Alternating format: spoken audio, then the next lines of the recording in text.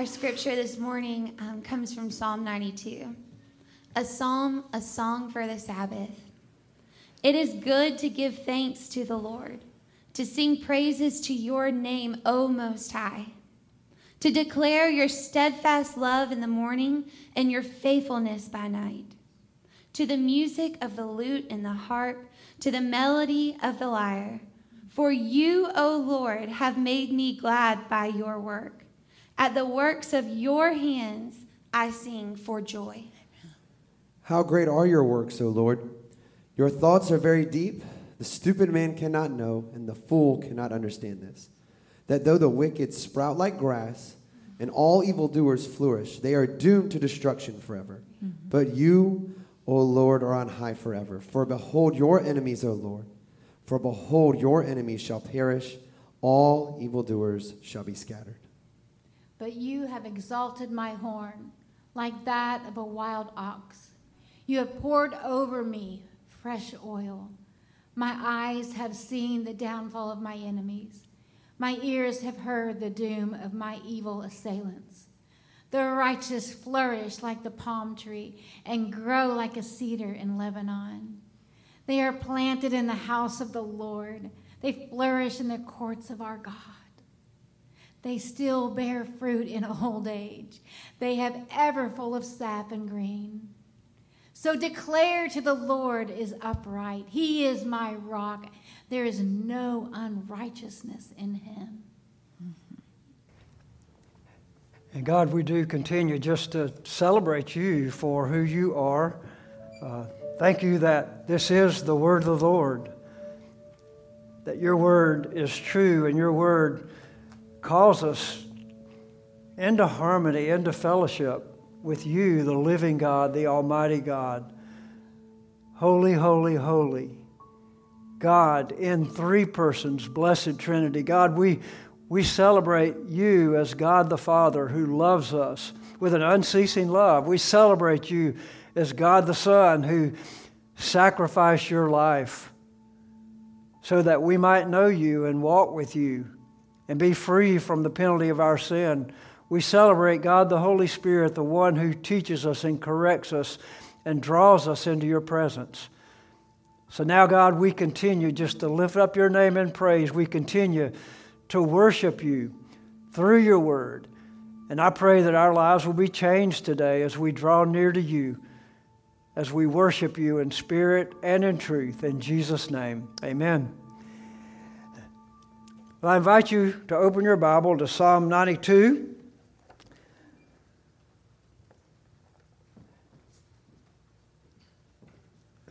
I received a phone call this past week from my wife's first cousin. He had this tremble in his voice as he said to me, he said, "Ronnie, I have an update on Brenda, and it's not good." As I listened to his understanding of his wife's battle with cancer, I felt the discouragement in his heart. We all face struggles. We all have an enemy who wants to destroy us. So when the doctor tells us that we have a very limited time to live, what do? When someone we dearly love receives that kind of news, what do? I'm sure you'll agree with me that some answers are cheap answers. I don't like to give answers to questions like that. So I never try to make up answers. All I know to do when I travel through a road like this is to turn to the one who knows everything. He offers something better than answers. He offers us himself. And that's where the psalmist turns our thoughts and our attentions to in Psalm 92. There's nothing more encouraging in life than knowing God and giving thanks to him in every circumstance of life. Next weekend, Lord willing, Gail and I are going to travel to Nashville to share a wedding celebration with some of our best friends. Their son is getting married, and These friends go way back, and we look forward to having this time of celebration with them. Weddings can be adventures that take us to the heights of joy in life. They give us opportunities to celebrate family and friends and partnership and blessing in community. There's nothing more encouraging in life than knowing God and giving thanks to Him in all situations, in all things. In 1 Thessalonians chapter 5 and verse 18, the Bible says, "Give thanks in all circumstances." All circumstances. "For this is the will of God in Christ Jesus for you." So we navigate all circumstances in life best when our response to everything that happens draws us into worship of the Lord Almighty, the worship of God. Psalm 92 helps us understand that we worship this God. It helps us understand who we worship and how we worship and when we worship and why we worship and where we worship in all circumstances. Worship picks us up when we're down. Worship fuels us when we're celebrating victories in life. Worship sustains us through the balance of everyday life. And worship draws us into the arms of the Lord Most High.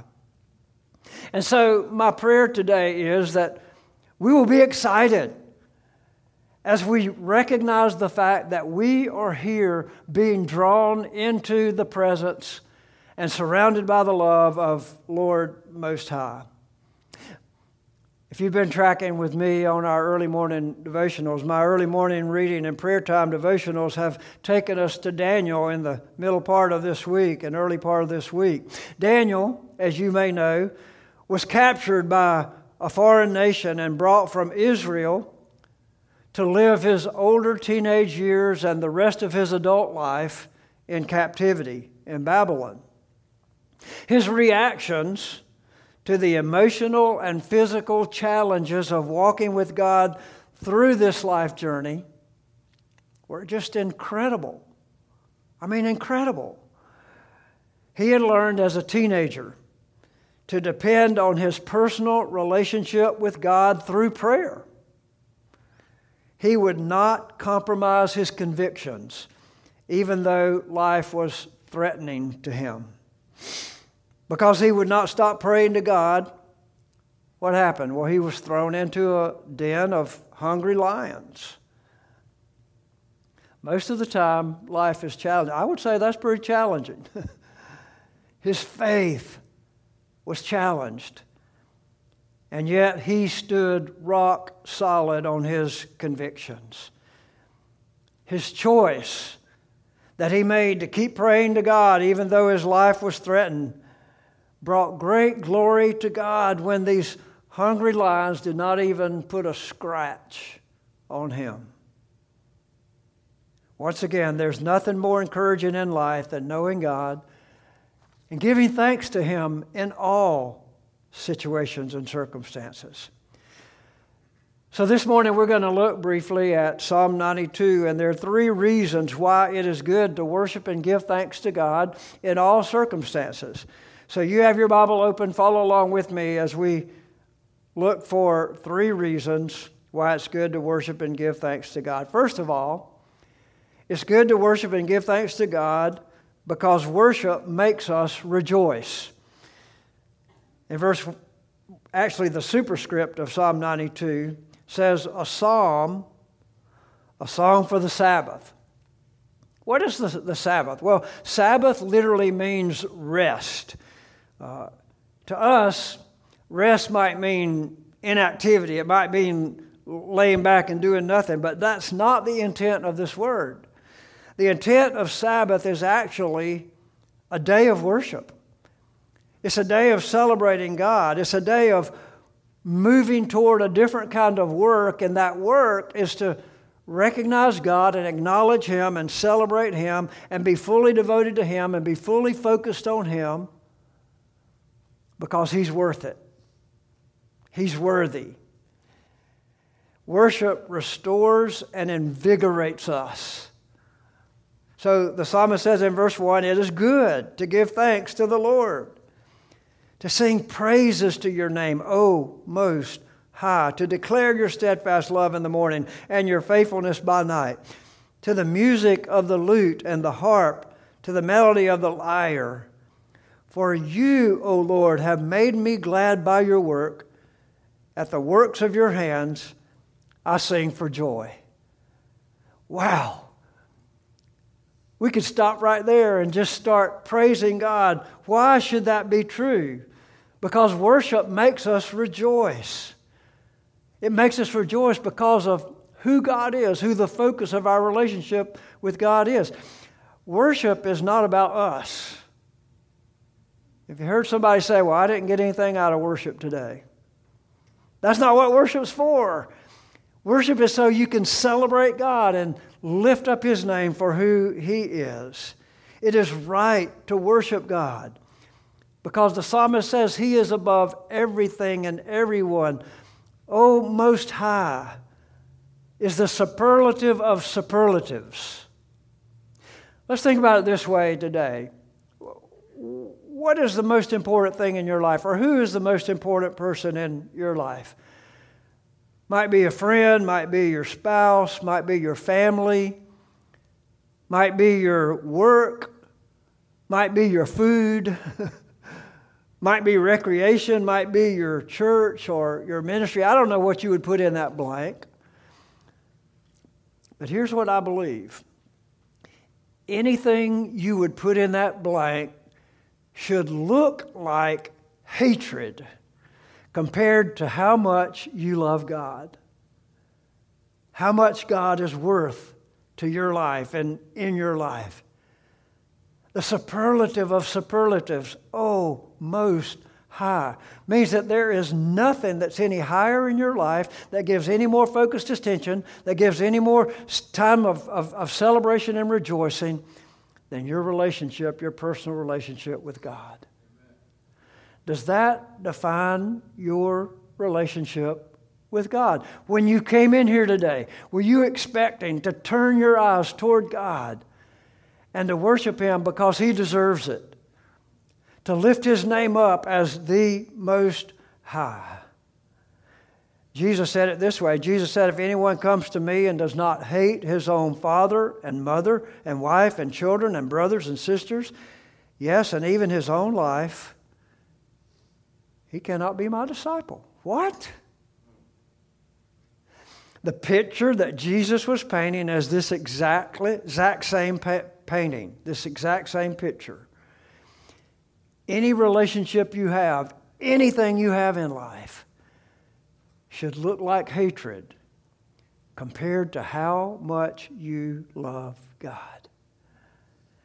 And the psalmist says if you love Him that much, it's going to show. What's inside your heart is going to come out. It's going to be demonstrated in your praise to God. Because when you truly know God, you understand how much He deserves that position of Most High.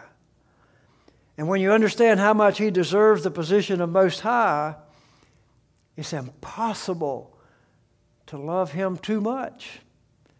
And so we come week after week after week to a time of corporate worship on the Lord's Day to celebrate Most High. Worship makes us rejoice because God's love is unconditional. This word steadfast that the psalmist uses to describe the love of God. His love is steadfast to you. That means it's unconditional. God doesn't love you because you're good. I hope you understand that. God loves you because He is Most High. He has chosen to love you. There's nothing you could do to keep God from loving you. And your response and my response to that kind of love should be to pour out our praise, to pour out our worship to Him. I hope you know that you'll never understand how much God loves you. He loves you infinitely. Along with the psalmist, Daniel understood that morning, noon, and night he was going to pray to God because God's steadfast love fueled his life. God's steadfast love drew him into the loving arms of Creator God. And he celebrated that by a persistent prayer life, morning, noon, and night, even when life was hard and enemies tried to hurt him. God's steadfast love sustained him. And that can be true for you and me as well. Do you understand how much God loves you? No, you can't fully understand that. But you can try. And the more you try, the more you're going to be drawn into a worship attitude toward Him. Lord Most High demonstrated His unconditional love when He became flesh. And not only became flesh, He became a slave to life and to flesh and to life on this earth so that He could serve you and me. And the best way He knew to serve you and me was to become a sacrifice. He gave His lifeblood to pay the price for the penalty of your sin. That's how much He loves you. Do you understand that? Would you try to join me in understanding that? Because when you realize how much He sacrificed to give that gift of love to you, sacrificing His life for your sin, you can't help but be drawn into worship. You can't help but give praise and glory and honor to Him. And that's why it's good to worship and give thanks to Him. The psalmist tells us how to worship and give thanks. Look at in verse 11, in verse 2. He says this. He says, "Sing praises to His name. Use all the talents and gifts that God gives you to worship Him. Your voice." Now, some of you might say, "What? My voice?" What he's talking about here is your heart. He's talking about the heart that God has given you to be drawn to Him. And it doesn't matter what people around you think when you sing to God. God deserves your praise and worship. And so he says, sing praise to His name. Use your gifts and talents to worship Him. If you can play musical instruments like the wonderful people on our worship team does, the lute, the lyre, the harp, all these instruments, he's saying give your best talent to give praise and glory to God. I love the sounds this morning of praise and worship to the Lord in this place. I love the response that our church gives to preaching and praying and praising God. These bring out joyful emotions in this church body, and I love to celebrate together to express the love that we have for God by rejoicing. So when our lives are focused on expressing love to God, the response to the work of God's hands brings joy into our life. Do you feel that joy today? Do you feel the celebration in your heart in rejoicing for who God is and what He has done to express Himself for us? Worship makes us rejoice. And then the psalmist doesn't leave us there. He says in verses 5 through 9, it's good to worship and give thanks because worship makes us think. Worship makes us think. Verse 5 says, "How great are your works, O Lord! Your thoughts are very deep." So God's deeds are ultimately great. Never forget the works of God. His deeds are so profound, it's impossible to fully comprehend them. But isn't it exciting to try to comprehend the vastness of God? I mean, I could give you thousands of examples. The fact that you're here today and breathing is a gift from God. The fact that you have eyes that are so complex to be able to see, different directions and that kind of thing. The fact that the ocean tides come and go, come in and out. Have you ever just sat there and contemplated what a great and awesome God we have when you're quietly just watching nature take place at the ocean or in the mountains or wherever you might be? How great are your works, O Lord. Your thoughts are very deep. Then in verse 6, God said this, I didn't. So listen up. The stupid man cannot know. The fool cannot understand this, that though the wicked sprout like grass and all evildoers flourish, they are doomed to destruction forever. Here's the point. It is foolish to deny the hand of God in creation.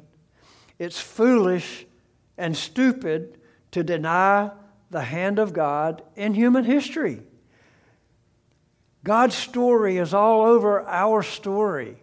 The psalmist understood that, and so that's why he said in verse 6, the stupid man cannot know, the fool cannot understand this. I sat across the dinner table a number of years ago and listened as two very smart men were discussing our solar system. They were talking about the celestial stars. They could name the universe. They could name the stars and the bodies in the celestial universe.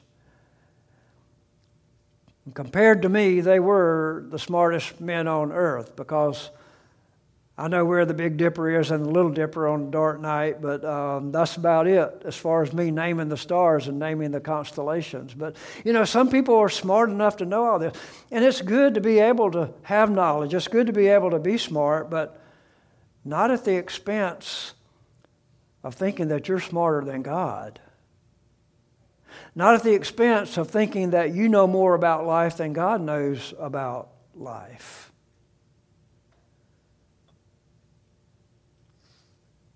Can you imagine going through life with the God of the universe who created you and created everything else, wanting to demonstrate His love for you, and you rejecting that?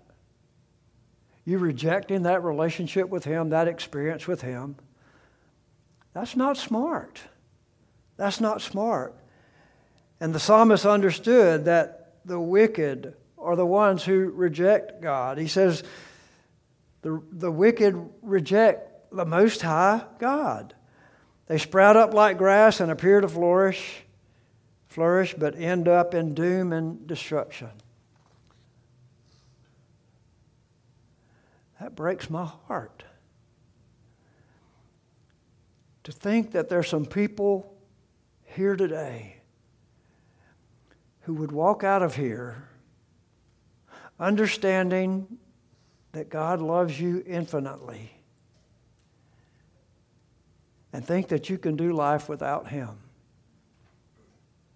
Because that is the path to doom and destruction.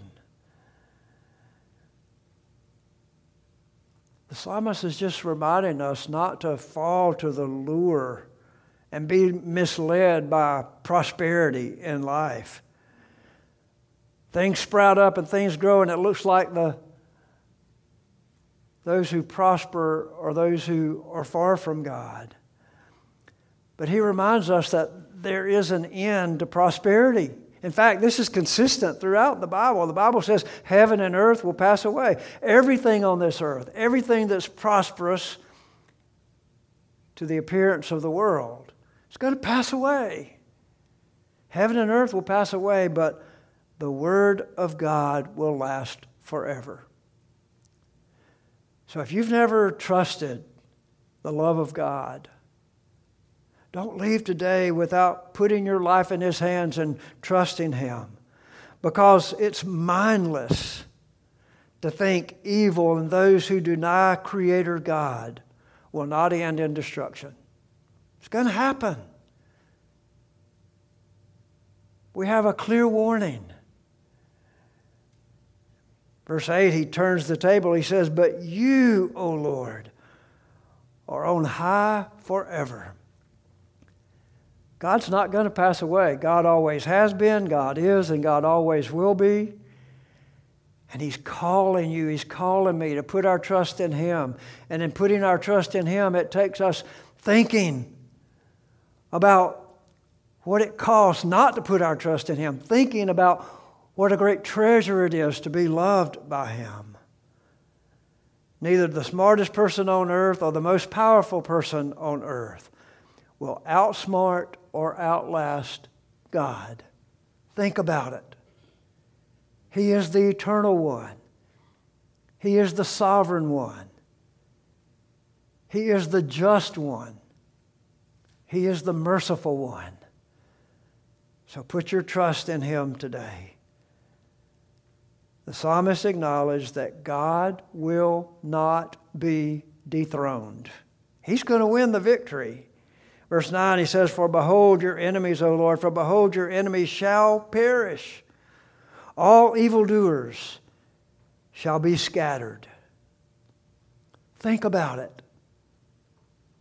Think about how victorious and wonderful God is, and He's calling you to do life with Him. God's enemies will be defeated. So who are the enemies of God? Who are the enemies the psalmist is talking about? Who are the enemies of God today that the psalmist is calling out? In James chapter 4 and verse 4, the Bible describes this. The Bible says, "Whoever wishes to be a friend of the world," whoever wishes to be a friend of the world makes himself an enemy with God. So you have a choice to make. You can go the world's way or you can go God's way. I would encourage you to jump on board with the psalmist, because you are either a friend of God or you're a friend of the world. A friend of God or a friend of the world. Enemies of God. Enemies of God are those who are friends of the world. The logic of the world, the pathway of the world, the lures to prosperity, the lures that temptation offers to the world. Enemies of God will never understand the logic of God. So worship makes you think. The creator of this world does not want you to be his enemy.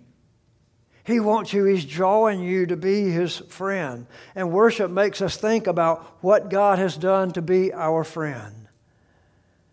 So I would encourage you today to join me in making time to draw close to him. Make time to revere him, to lift him up above everything on this earth.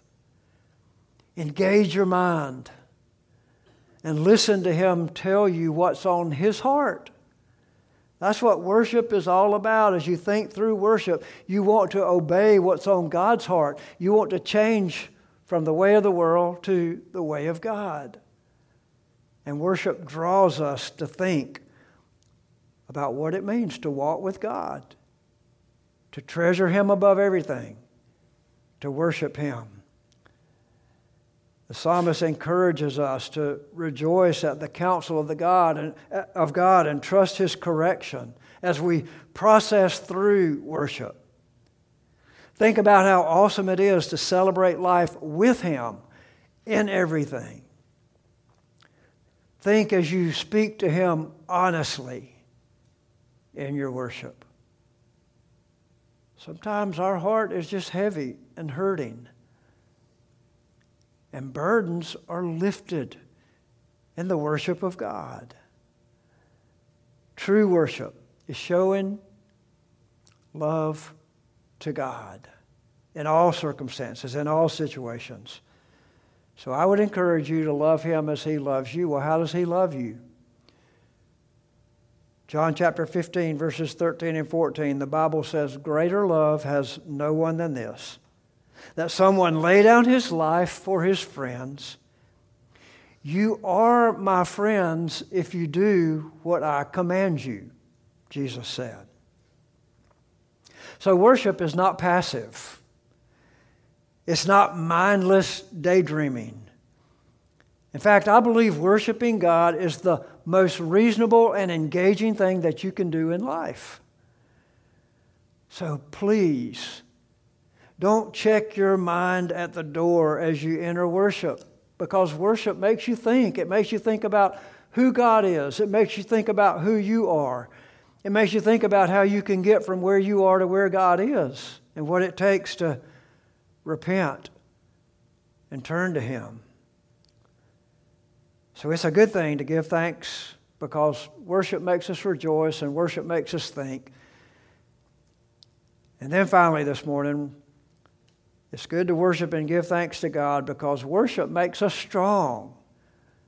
Makes us strong. We see this in verses 10 through 15. Verse 10 says, "But you have exalted my horn like that of a wild ox. You have poured over me fresh oil." So we have two examples here. One I think we can relate to, and the other I think we can relate to others who can relate to it. Because there are not many animals that are on the planet that are stronger than a wild ox. Now, I don't know if I've never seen one, but I don't know if you have or not. But I hope you were in an armored tank if you did, because a wild ox is a strong beast. The horn is a symbol of strength. The wild ox is a symbol of strength.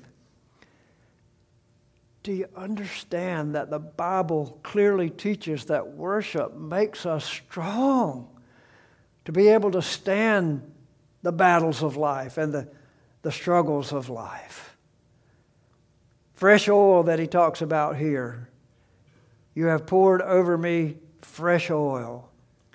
It's a double symbol here. For the believer, oil is a symbol of the Holy Spirit in the Bible. And the fresh oil that God pours over us constantly is the power of His Spirit.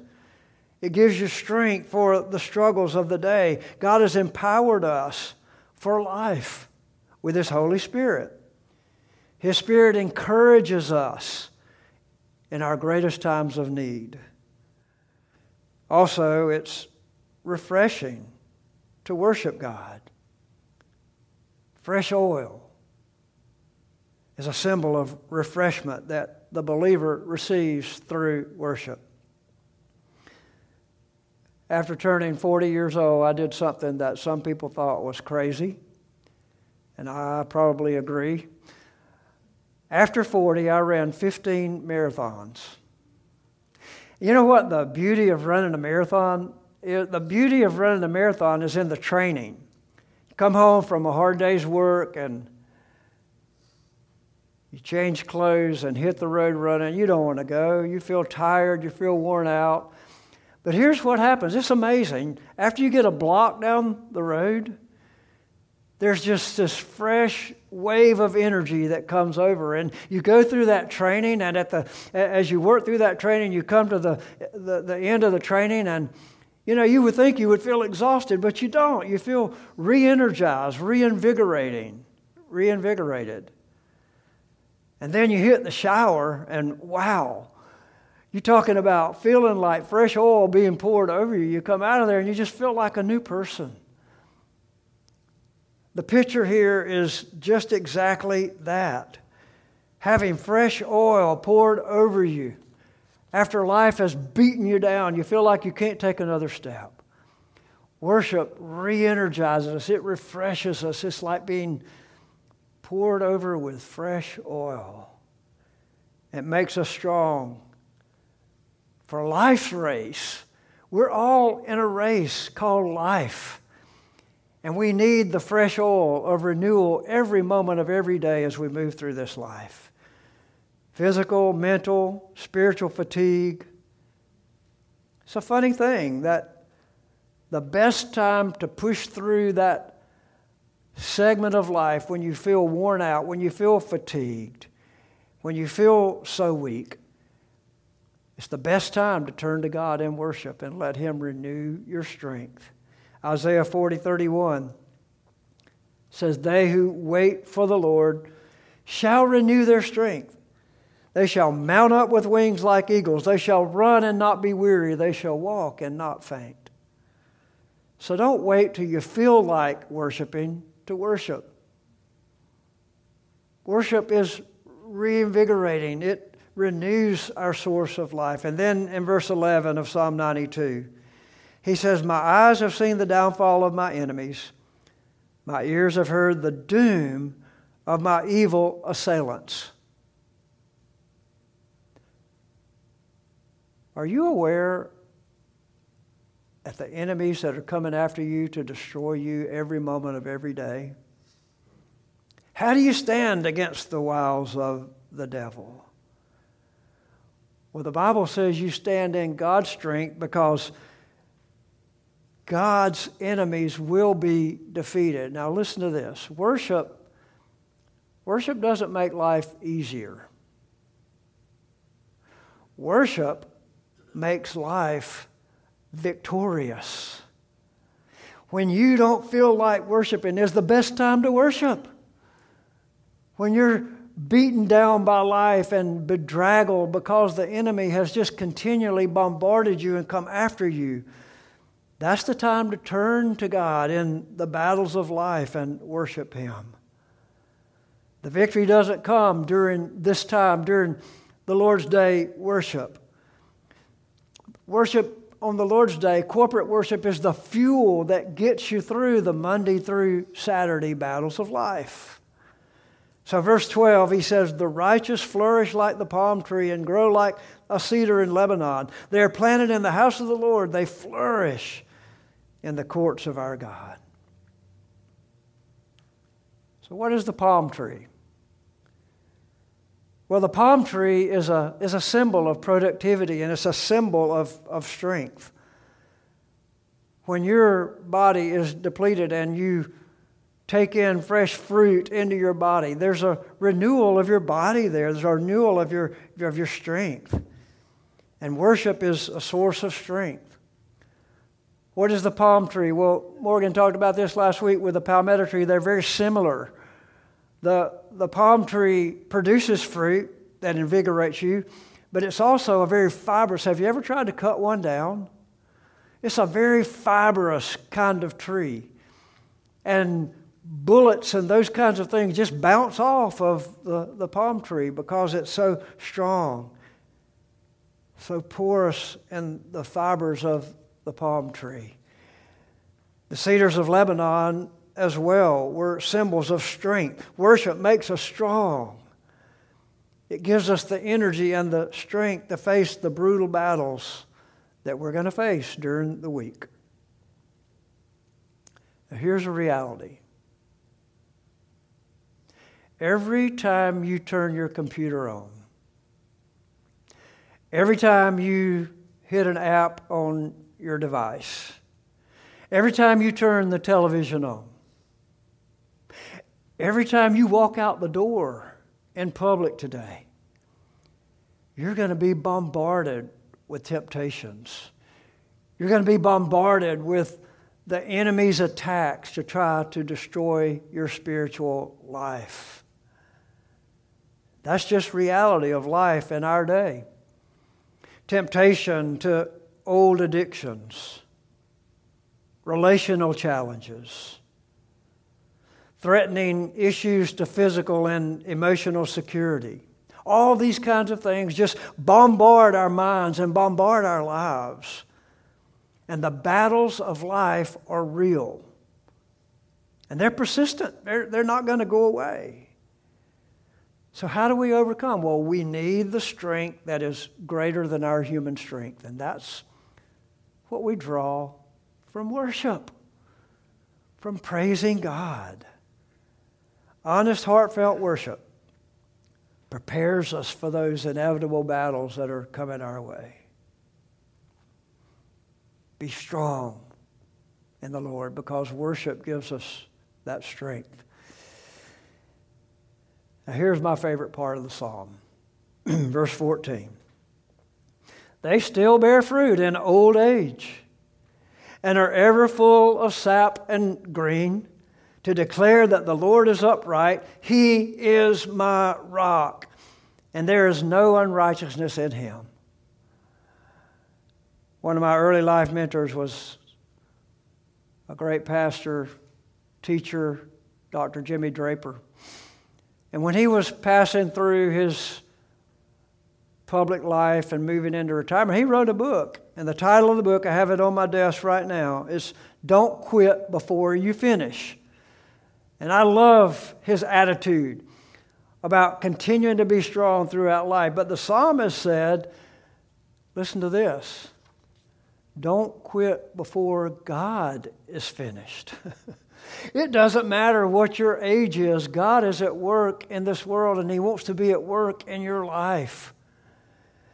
And so maintaining fellowship with God keeps believers of every age and every condition in life strong. Not because we're strong. The psalmist is smart here. He says, He is my rock. My rock represents stability, he says. So my stability is not in my own strength. My stability is in His strength because He is the anchor for my life. And worship draws me into that secure place, that anchor where God is, to take me through any battle, through any part of the journey that I'm experiencing in life. So worship, what does it produce? Well, it produces vitality and stability and fruitfulness and strength for the young and for the old and for everybody in between. So God is available for you today and for me today to be renewed in our strength as we worship Him. Even when I'm walking through the valley of the shadow of death, worship produces indescribable strength. And some members of our church have experienced that kind of valley this week. God is our rock because He's always upright. He is never unstable, the psalmist says. And only when God is my rock am I wholly in His strength. And that's where I want to live. I don't know about you, but that's where I want to live. Because worship makes me strong. In 2 Corinthians chapter 4 and verse 16, the Bible says, do not lose heart. Has the world knocked you down this week? Has anything happened in your life where you feel like maybe you're defeated? Well, praise God. Give praise and worship to Him. Because He says, we do not lose heart. Though our outer self is wasting away, our inner self is being renewed day by day. In other words, God's strength is available to pick you up when you get knocked down. That's the encouraging strength of true worship. And that's true for all ages, for all generations, for all circumstances in your life and in my life. So for believers and followers of Jesus, Sunday is the Lord's Day. Prior to the cross and resurrection of Jesus, the Sabbath was sundown on Friday to sundown on Saturday.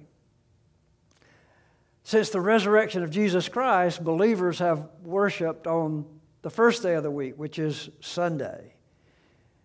We worship in celebration of the death, burial, and resurrection of Jesus. And in a few minutes, we're going to enter into a time of celebrating communion because of this fact, because of the life, the death, the burial, the resurrection of Jesus that draws us into this special day that we call Sunday to worship Him. Sunday is a special day because it's set aside for worship. And worship can be a continual lifestyle, daily experience of magnifying and giving glory to God because of the fuel that we receive in the corporate gathering like this to celebrate and worship the Lord every day. Believers are called to magnify the Lord, not just on Sunday, every day. We magnify Him through our actions, through our thoughts, through our words, through our love for Him. So what we're doing here today in corporate worship should fuel our walk and joy in the Lord the coming days of this week. if we've truly engaged in worship. So as I kind of wrap it up today, let me ask you, is there anything that's keeping you from the joy of the Lord today? Because by way of application, I want you to be encouraged by making worship a way of life. Yes, corporate worship on Sunday, but loving God with all your heart and showing love to Him Monday to Saturday as well. It's an everyday opportunity. It's an everyday experience. Vibrant faith is produced through gathering on the Lord's Day and focusing on praising God. That's important. Hebrews chapter 10, verse 25 says, "Do not neglect to meet together as the habit of some is, but encourage one another, and all the more as you see the day drawing near." We looked at this in the closing chapters of the closing paragraphs of 2 Peter. The day of the Lord is coming. Jesus is coming back again. And we need to be prepared for the day of the Lord, the day of rejoicing eternally with Him. And as we said at the beginning of this service today, we practice that by singing praise and worshiping God with our life every day. So until Jesus comes back, I want to challenge you to join me in making worship a way of life. Then when tragedies come, they can draw you to worship. When victories come, it can draw you to worship. When life hits you in the face Monday to Saturday, you can worship. Praise be to the Lord Most High. I want to invite you to take your communion cup, pack, and go ahead and take the top and the bottom off, and I want you to hold the bread in your hand and the cup open in your hand as well. Jesus said, "You're my friends if you do what I command you." And one of the commandments of Jesus before He was crucified, resurrected, and went back to heaven, one of the commands was to celebrate communion, celebrate the Lord's Supper, so that we could remember Him until He comes again.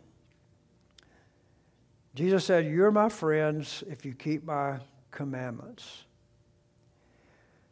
So I want you to bow your head just for a few minutes, and I want you to look at the bread and I want you to look at the cup. As you look at the bread, I want you to make sure that you have come to the point where you believe that Jesus is God in the flesh.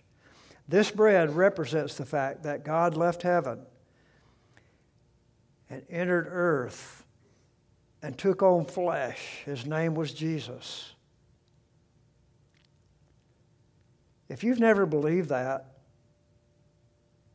I want to encourage you to accept Him right now. As He knocks at your heart door, just look at that sacrifice that He made just by coming to earth and living a perfect life, a sinless life. And then I want you to look at the cup and make sure that you understand that this cup represents the blood that Jesus sacrificed to pay the price for the penalty of your sin. Just looking at the bread and the cup draws us into communion with Him, draws us into worship with Him, especially when you've believed He is who He said He is and you've trusted the sacrifice that He made to pay the price for the penalty of your sin. If you've never accepted that gift, I pray that you'll accept it right now. And then take a moment and reflect with me. Is worshiping this Jesus who loved you this much a priority in your life? Is it the priority in your life? Ask yourself, am I walking with God on a daily, moment-by-moment basis? That's what this sacrifice paid the price for you to know God and walk with Him. And then ask yourself, am I making all of life about Jesus? God, I thank you today that you paid the price by coming to earth and living as a man, by living in the flesh, overcoming every temptation that the world threw at you. And even though you lived a perfect life, you were hated and rejected by most men. But as many as received you, to them you gave the right to become sons of God. And so, Father, thank you for your life, your testimony. Thank you for the sacrifice you made by shedding your blood to pay the price for the penalty of our sin. And right now, God, we just want to be obedient to your command that as often as we eat this bread, and today as we eat this bread and drink this cup, that we will remember you until you come again. In Jesus' name now we worship. Amen.